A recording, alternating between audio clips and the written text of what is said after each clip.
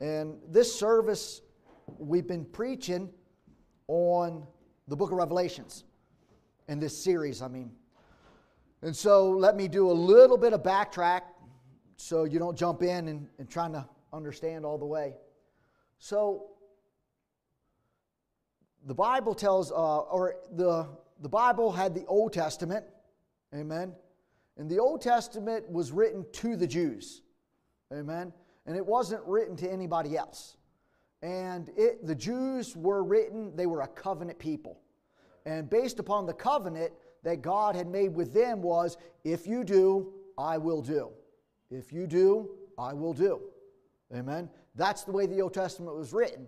And the Apostle Paul said, and we see that if you read the Old Testament, it seems to be very harsh, cold at times. And God allowed a lot of stuff that we don't understand, and maybe we would think that, is that morally wrong? You see, it's hard to understand.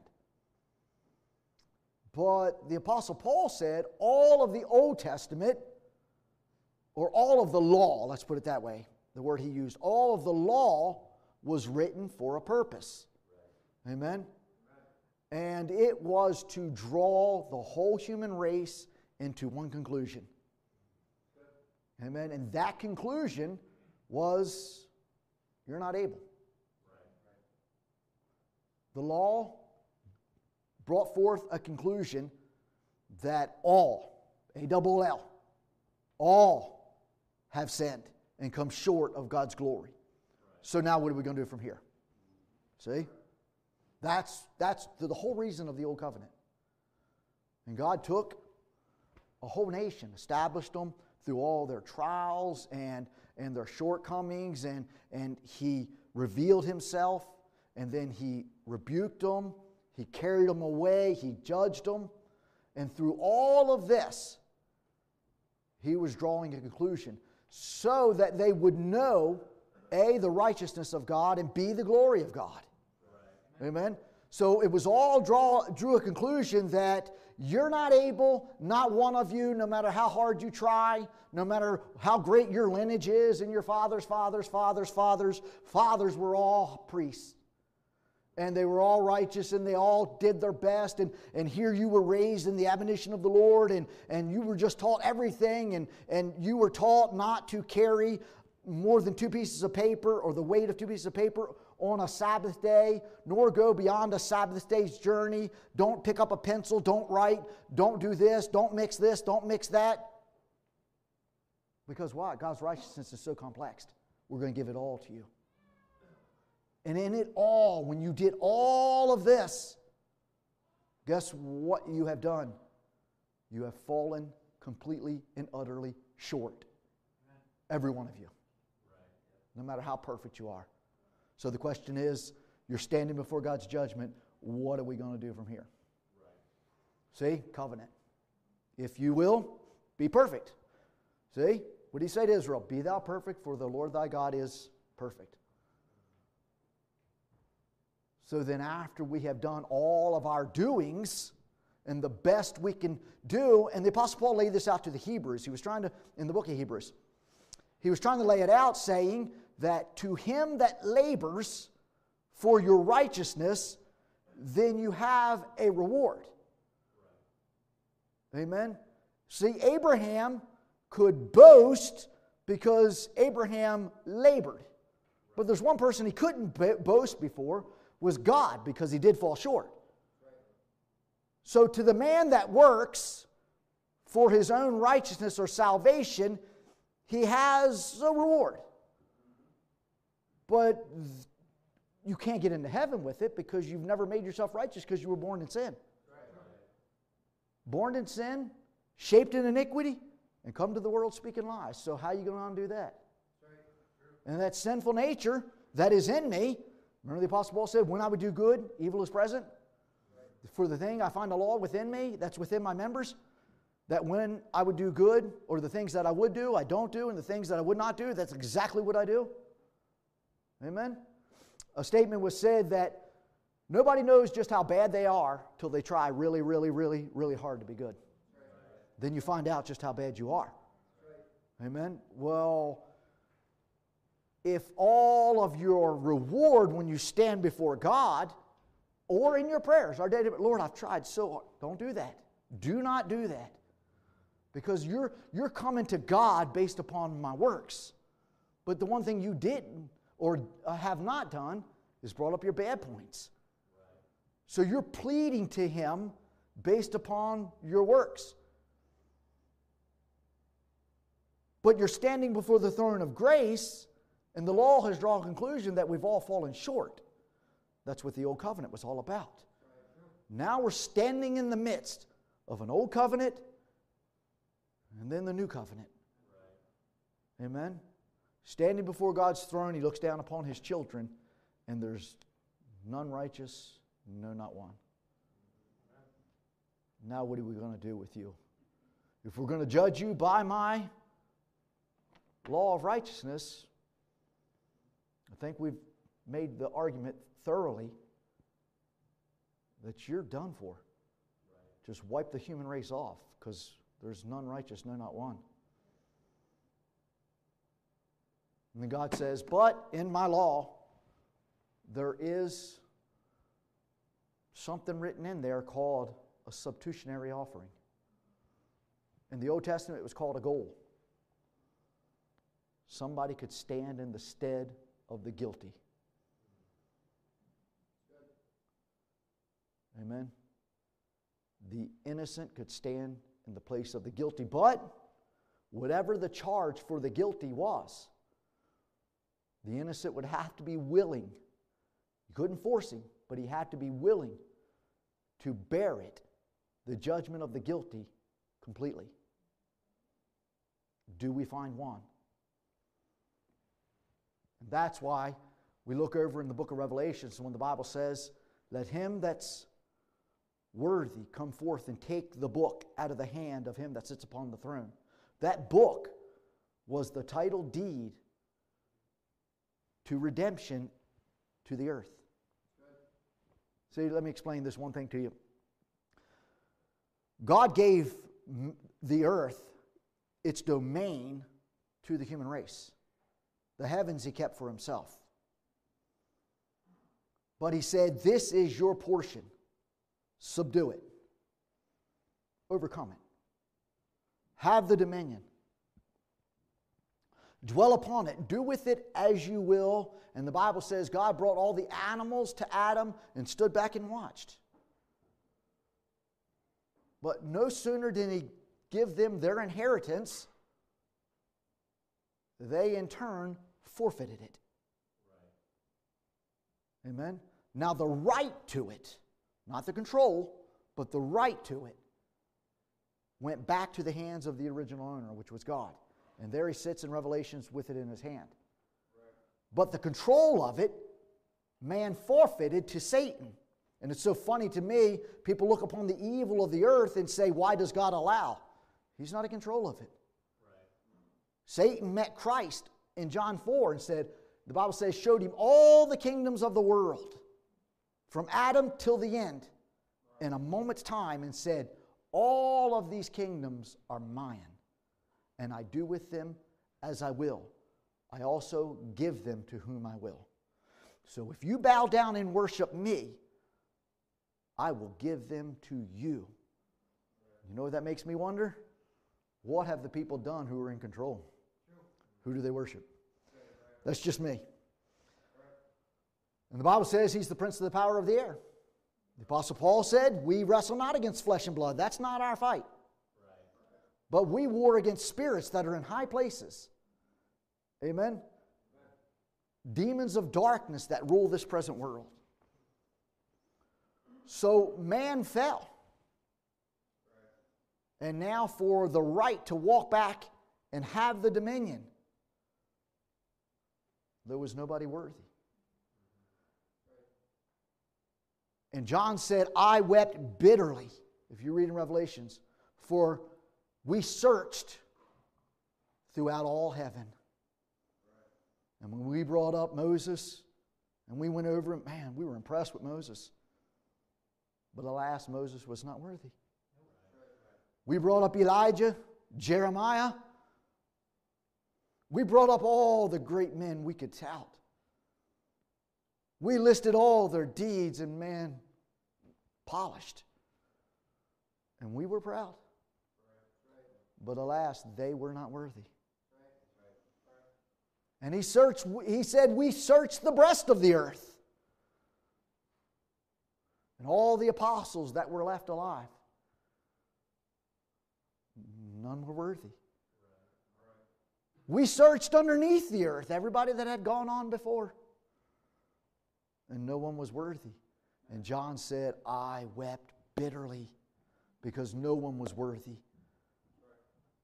What? Because if no one was worthy to walk back and take what belonged to us, we were doomed. I mean, you could have had an angel walk up. Angel was worthy, but God didn't give the earth to the angels. Amen? He gave it to the human race. So it had to be one of us. And John said, and no man was found worthy, and I wept bitterly. But he said, my weeping didn't last very long, because a strong angel proclaimed, John, weep not, for there is one worthy.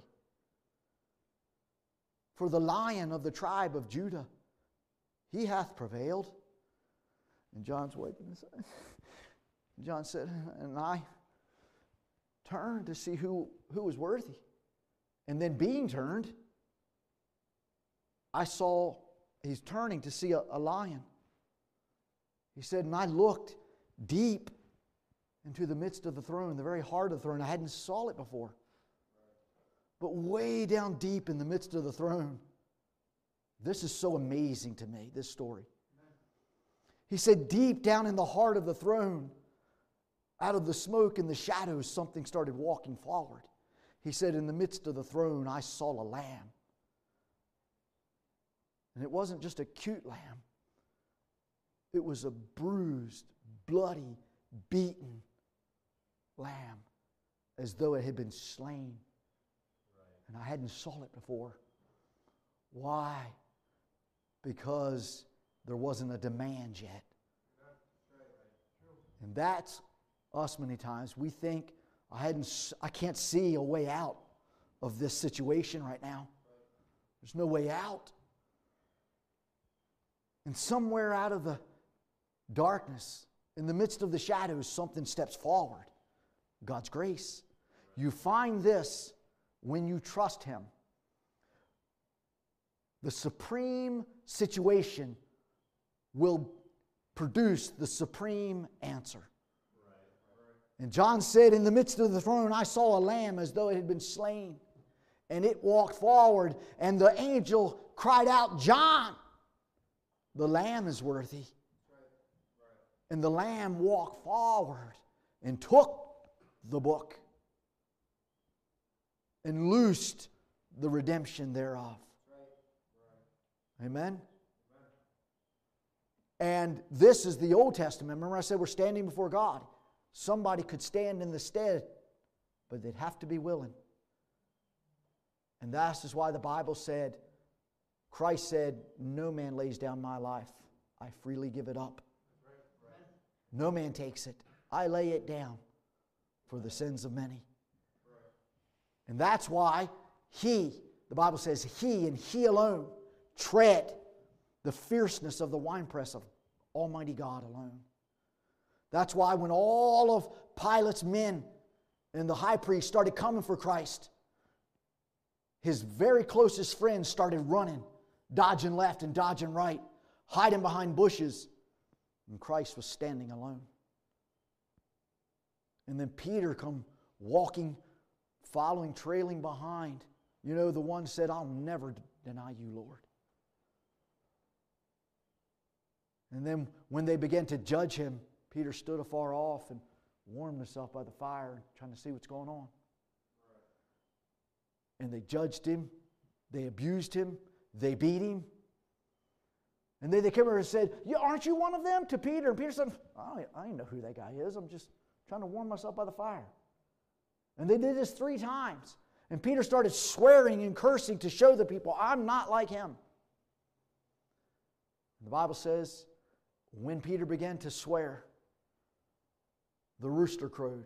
And Christ told Peter, Peter, before the rooster crows in the morning, you will have denied me 3 times. Because Peter made that notable acclamation, I will never leave you nor forsake you. And he said, oh, you will, Peter. And the moment the rooster crowed, in the midst of his trial, Christ looked over at Peter. And the Bible says, Peter ran out of the city, fell down by the wall, and started weeping bitterly. No man was found worthy. So if you bring up your righteousness to God, you will fall short, because He will. Okay? Let's do it. We'll judge you by your works. You can ask, you can plead. Like in our own, we can say trial by jury or trial by judge. We have a choice.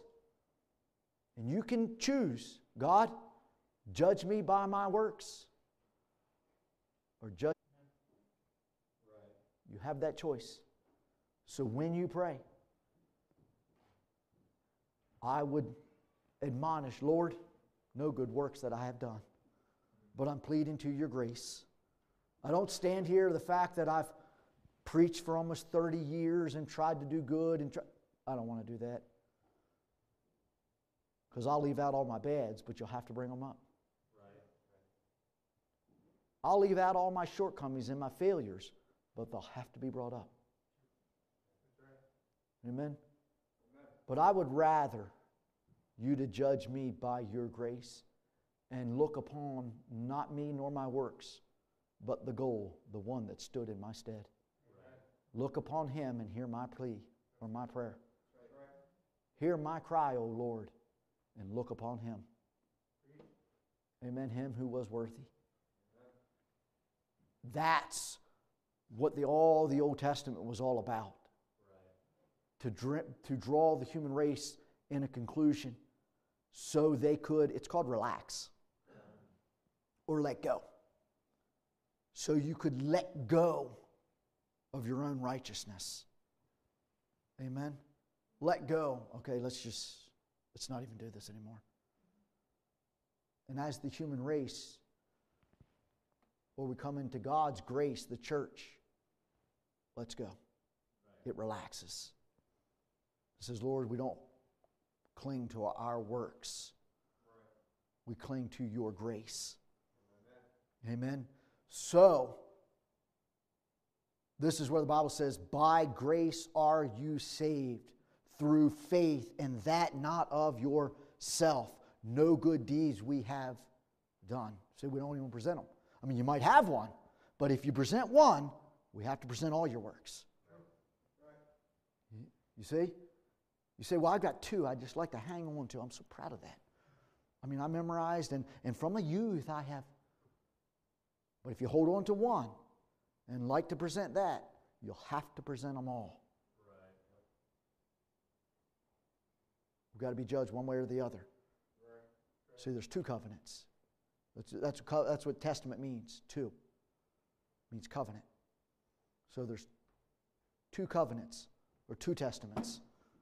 An old one, and now a new one. The question is, which one do you want to be judged by? Which one do you want to live by? Which one do you want to hold on to? Because you want to know what? I'm going to let you in a little secret.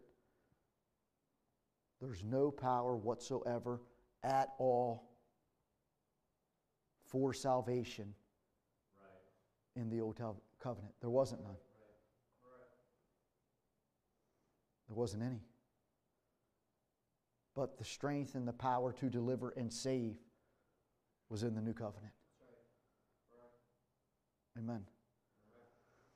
So, and I'm drawing this out. I know this is a series I've been preaching on for a while.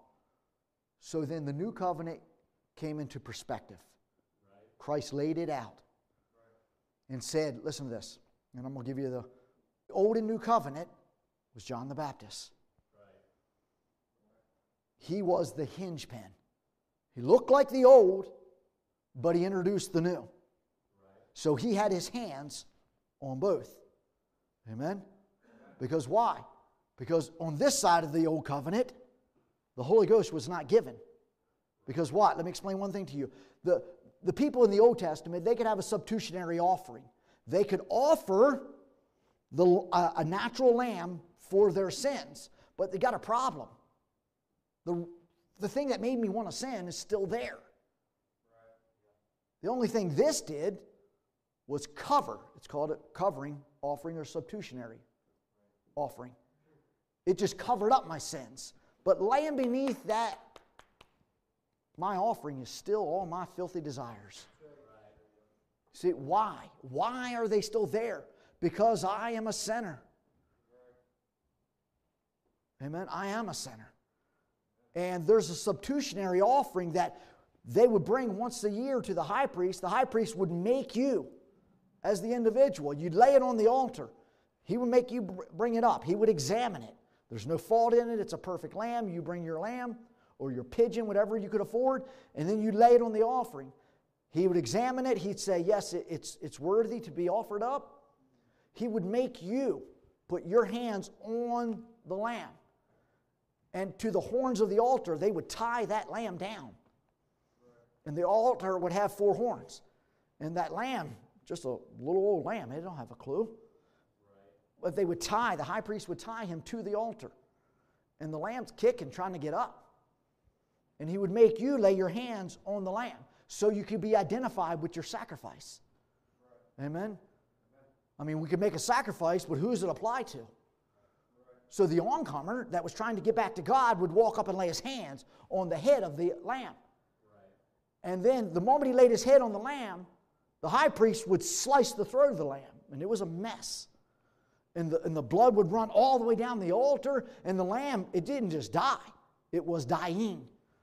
So it would be fighting for life, trying to get back up, trying to live, and we were trying to make it die.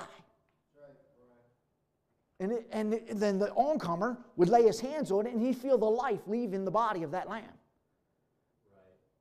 And he would know, this is just a little innocent lamb, a little woolly thing. We took its life for my life. It had to die so I could live.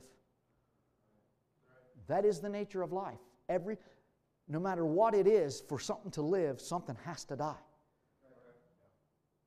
For me to continue to live, something has to die for my substance. Even if I'm a vegetarian, then there's bacteria, the plants, all that has to die so I can live.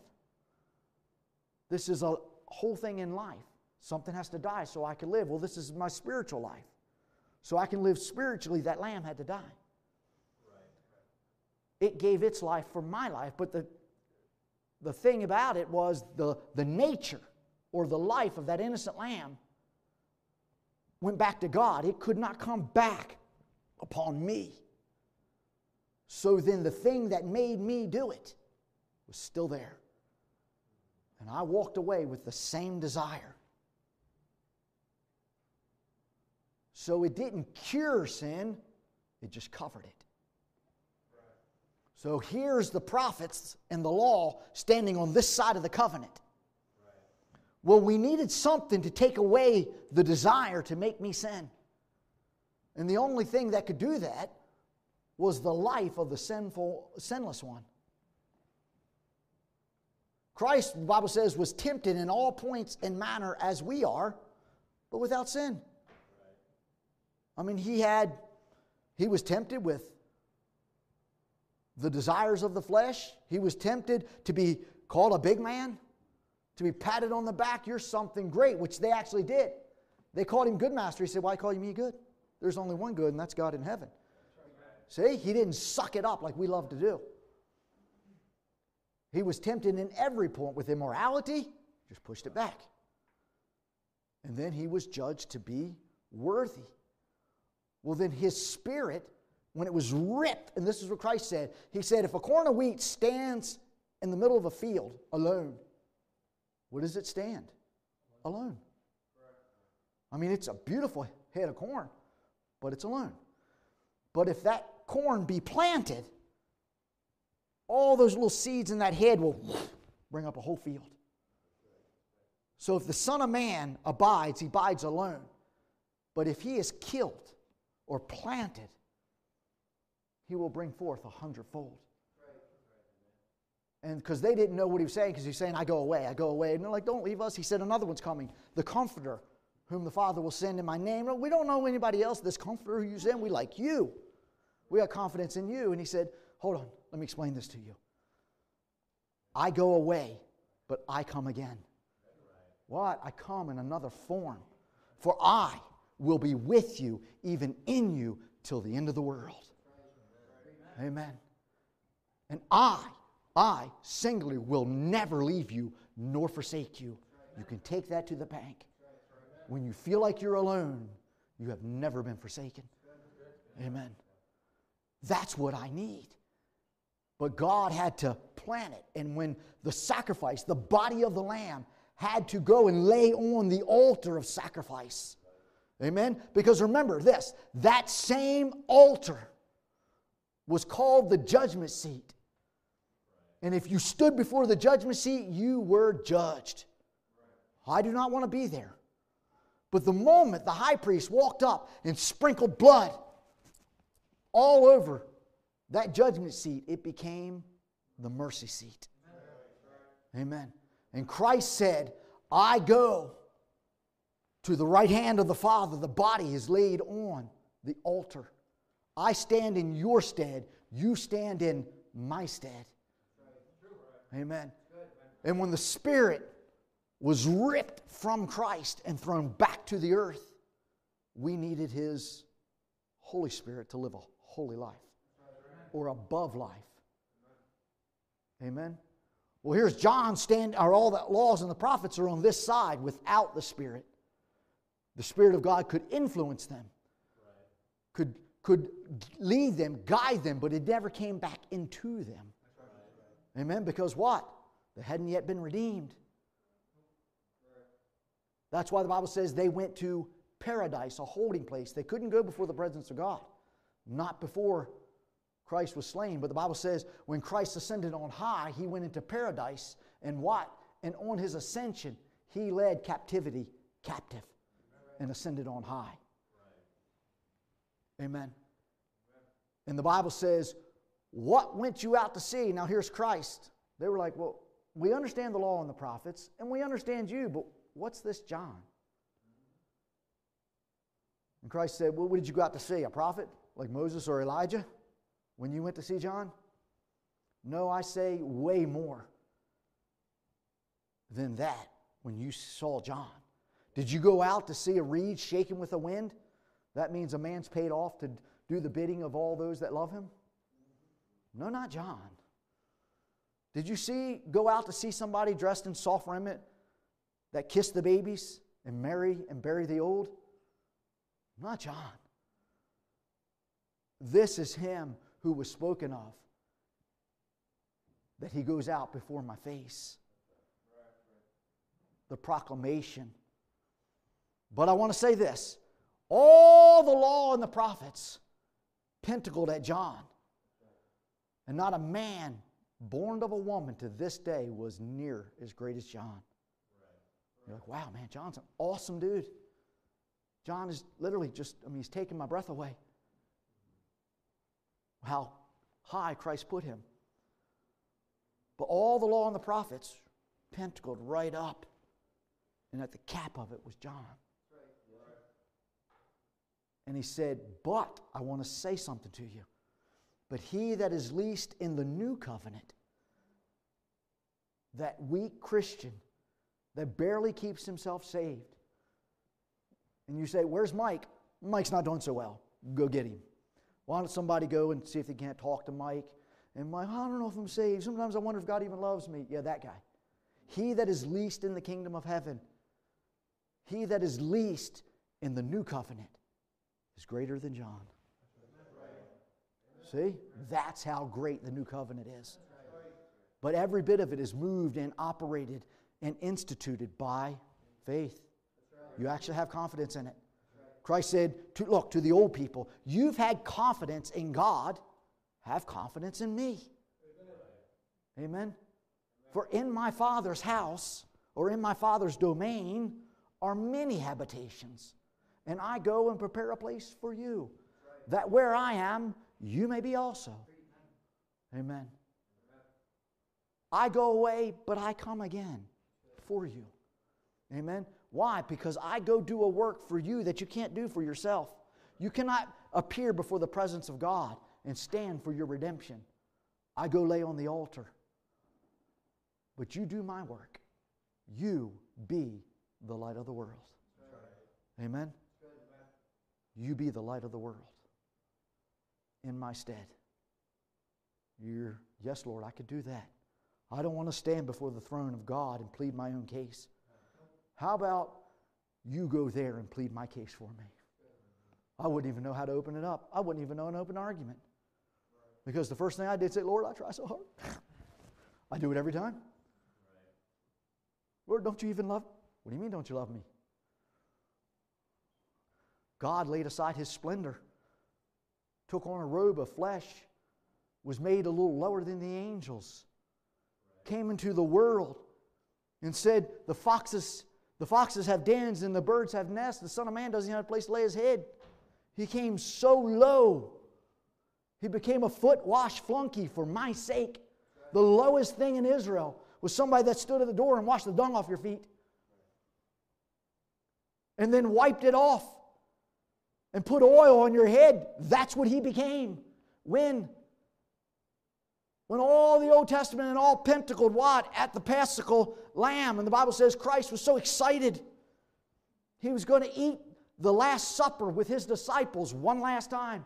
And He said, you are my friends. And I'm grieved in my heart that I'm going to depart and leave you. For you have no idea what lays ahead of you. But you're going to do this all alone, by yourselves. And He was so excited to eat the Last Supper with Him. This was the thing that Moses instituted when they were leaving Egypt. And there was the last plague. And Moses told Israel, you're going out in the morning. Hallelujah. But I adjure you, each and every one, take a lamb, gird your shoes on, because you're going out. You're going to eat the Last Supper. The Last Supper in Egypt, you'll eat. Amen. This is the last one of your bondage. The last night you'll be in slavery. You eat the lamb. For this night I will pass through Egypt, and the death angel will slay the firstborn of every one, whether he be cattle or beast, whether it be man or woman. The firstborn of every household will die. Egypt will release after this one. And He said, you'll eat the Paschal lamb, the going out lamb. But as you go out, and I bring you into a new land, peradventure you and your children forget that I brought you out of bondage. I adjure you once a year. You do this in remembrance that I brought you out of Egypt and you were slaves, and I made you a free people, and I made you a nation. And every year they would eat the Paschal lamb with bitter herbs in remembrance of that covenant that God had made with Moses and Abraham and Isaac, and what God had done for them. And Christ was so excited to eat the Passover one more time with His friends. And then He sat down and He ate. We've seen the picture. The Last Supper. The last time this was ever going to be instituted. And the Bible says, supper being ended. 1 Corinthians 11. Christ stood up and said, look,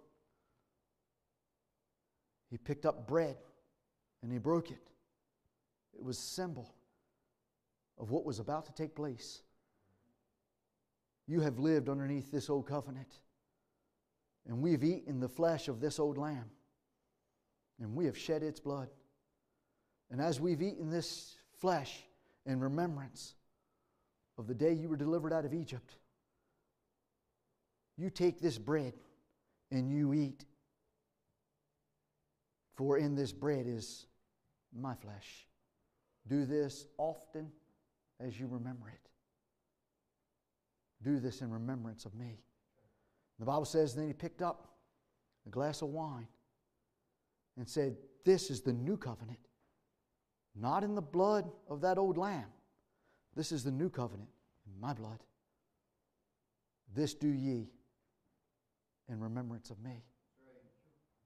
What? He was instituting the new covenant. We're no longer underneath the blood of bulls and goats and substitutionary offerings.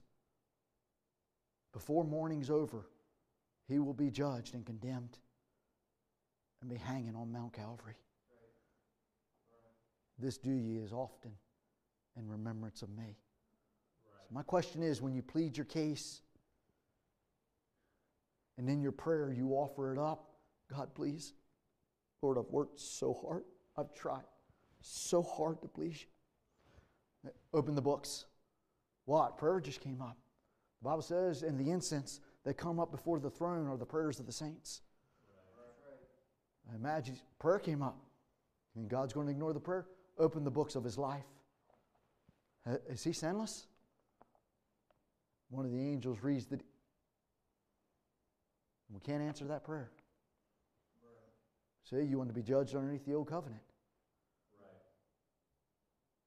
Under my works, my do's and my don'ts. But when you plead your prayer, you see some people, you're like, man, God loves that person, gives them everything, and just works right for them. And have you seen the sin in their life? They can't even keep it together. They don't even know half right and wrong. And it seems like God just dumps.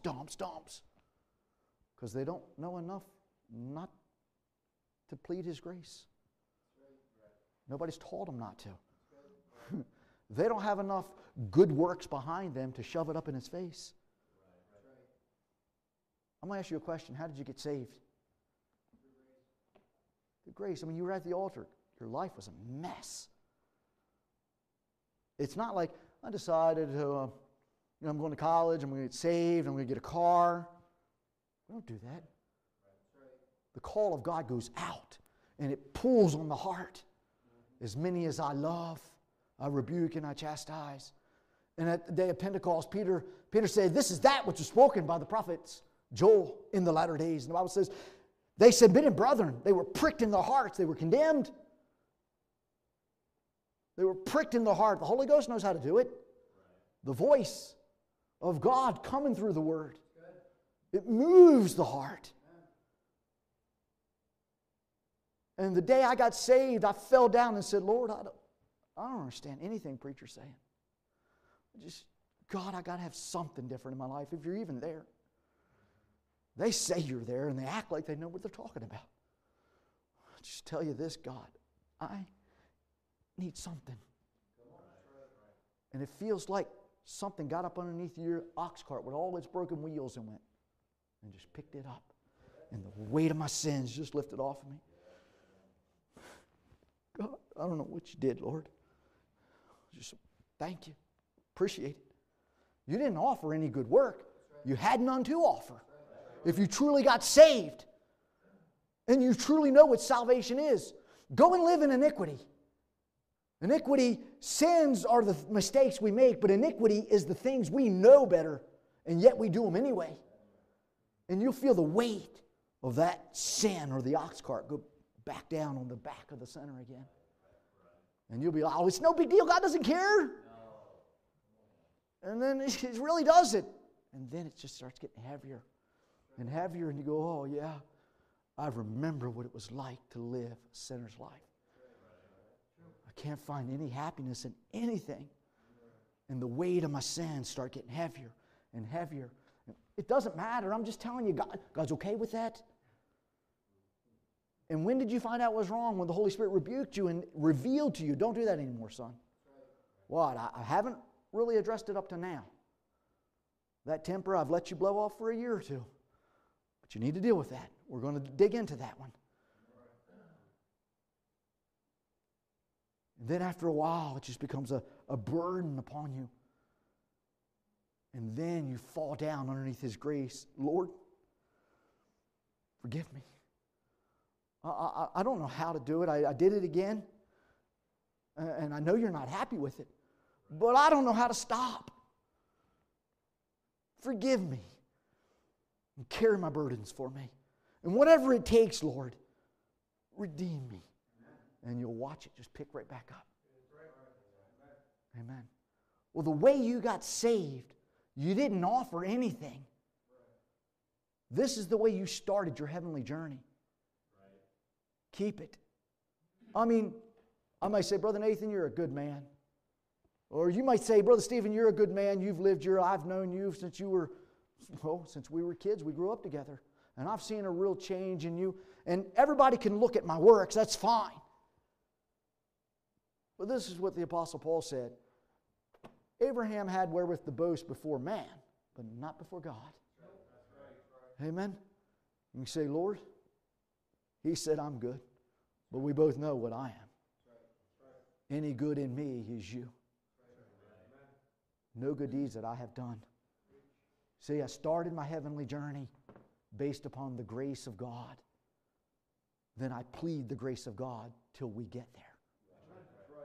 Lord, look, here's one. Lord, financially, I've got a burden, and you laid it on us in the curse, Father. That thorns and thistles come upon there, and man, by the sweat of your brow, you'll provide for your family. You wanted to do it this way by your own wisdom, then you'll live by it. And I'm not trying to shuck my duties, Lord. And I know here we are till the end of the road. But God, could you bless me? In your word, you've blessed your people. When they pleased you, could you bless me, Lord? Put a blessing upon my finances, make my burdens a little easier. Right. Look, but how are you presenting them? Because you know I try. Don't do it. Right. You've been praying that prayer for years. Right. But Lord, would you help me? And I ask, look, do all you do in word and deed in the name of Jesus Christ. Deed. Right. Lord, because you're good. And you've already paid for it in Mount Calvary. You paid that I could ask this prayer. You purchased it before I ever got here for a blessing. Then you help me because you're good and you enjoy blessing your children. You said ask for good things. And when you ask for the blessings of God, you're asking based upon His works, not my works. Amen? So in this, we're coming up on the new covenant. We're closing out the old. It's like, close in 5 minutes. We're closing out the old. You ever moved from one house to another? You're getting rid of old stuff. You're packing stuff up. This is an old chapter in our life. This is where the church is at right now. Old chapter. The Old Testament is going away. The new covenant is being birthed on the horizon. All the olds, the Apostle Paul said, were allegories. They were shadows and types that we may understand. They were a natural rock. Moses stood upon the rock. To Moses, it was just a rock. But to me, in the new covenant, it's until I may understand spiritual things. The rock that Moses stood upon. You ever heard that song? Stand upon that rock, the one that Moses stood on? Yeah, it's a rock. It's where I'm based upon, the rock of revelation that the New Testament church is based upon. The rock, the revelation of Jesus Christ. Shall God establish His church and she'll stand forever. The gates of hell will come up against it. Come up against what? The revelation of Jesus Christ in my life. The one standing there, guarding everything for me. The one purchasing everything for me. That rock will beat against it. The gates of hell will rush up against it constantly, and you'll stare Satan in the face over and over again. As long as I hold tight. By His grace I stand and I shall not be moved. See? I shall not be moved. Standing like a rock. All of the old was done as an allegory, the Apostle Paul said, that we may understand spiritual things. How heaven opens up. And God said to Peter, Peter, upon this rock, I'm closing on this one, I will build my church. and the gates of hell shall not prevail against it. And listen to this. Whatsoever, you're my representation on earth, little church. And whatsoever you bind on earth, I will bind it in heaven. And whatsoever you loose on earth, I will loose in heaven. I give unto you the keys to the kingdom. Bind and loose by my word. And you can stand as long as you're standing upon that revelation. 100% in His grace. Lord, I plead my prayer based upon your grace. Open these doors for me. And just stand. The Bible says when you've done all that you know to do to stand, then stand therefore. Have yourself completely dressed in the armor of God and His righteousness. Knowing that you are in a battle. Some battles, they lay siege for years. And some skirmishes are won quickly. But you are in a battle. And this battle is for the human race and all that was ever given her. And this is where the church was at this point. She was standing at the precipice of this door. And John brings her into the Isle of Patmos. And Christ comes to John and says, I will show you things that will happen from here till we hit eternity. Write it in a book and send it. That's where they were at this time. Amen. Let's stand together. Heavenly Father, we've come together, Lord, in the assembly. And Father, we've lifted up our voices in accolation, Lord, to all the good things that you have done for us, Father. But Lord, at the end of the day, Father, we want to see you standing at the end of our tomorrows, Lord. We want to see you high and lifted up in our lives, Lord. Sometimes we let you look so low, Father. Then we lift up ourselves, and Father, we have ourselves sitting at the top of our world. And we fall so short, Lord. But Lord, in your grace, help us take our eyes off of ourselves, Lord. All of our goods and our bads, Lord. And help us place our eyes on you, Lord. The sacrifice that stood in our stead. And when we offer up our prayers, we quote back your word to you, Father, and tell you that you're a good God, Lord. You love your children. You love me, Lord. You do it not because I'm good, Father, but because you're good. Not because I'm righteous, Lord. Because I'm not righteous, it's because you're righteous, Lord. Not because I deserve it, but because you enjoy doing good to your children, Lord. And I know I don't deserve this goodness, Father. I know I don't deserve your mercy, Lord. I know I don't deserve your grace. But it's me, Lord, and I'm asking one more time. You said in your word, if you being evil know how to give good things to your children, how much more does your Heavenly Father know how to give good to them that ask? Lord, that's your word, Father. And I'm asking in your name, Lord, bless my life. Help me to overcome. Lift me up, Father. Lift me above my weaknesses, Lord. Let me walk in your glory. And when people ask, Father, I'll be sure to give you the praise and the honor. That it's God in me shining forth a light to the world. Father, you need your church to shine in the darkness, Lord. The shimmering lights as those that pass by, Father, that they may see in the darkness. If your church ever goes out, Lord, the world, Father, she'll stagger in darkness. But your church, Lord, they glow against the backdrop of that deep darkness, Lord. And here we're shimmering, Father, down to the last age. God, you need your church. You may not need me, Lord, but you need your church. God, help me to be a part of that last day church, Lord. Help me to shine, Father, brighter and brighter unto the new day. I ask in the name of Jesus Christ, help me trim my lamps, Lord. Help me make myself ready at your appearing.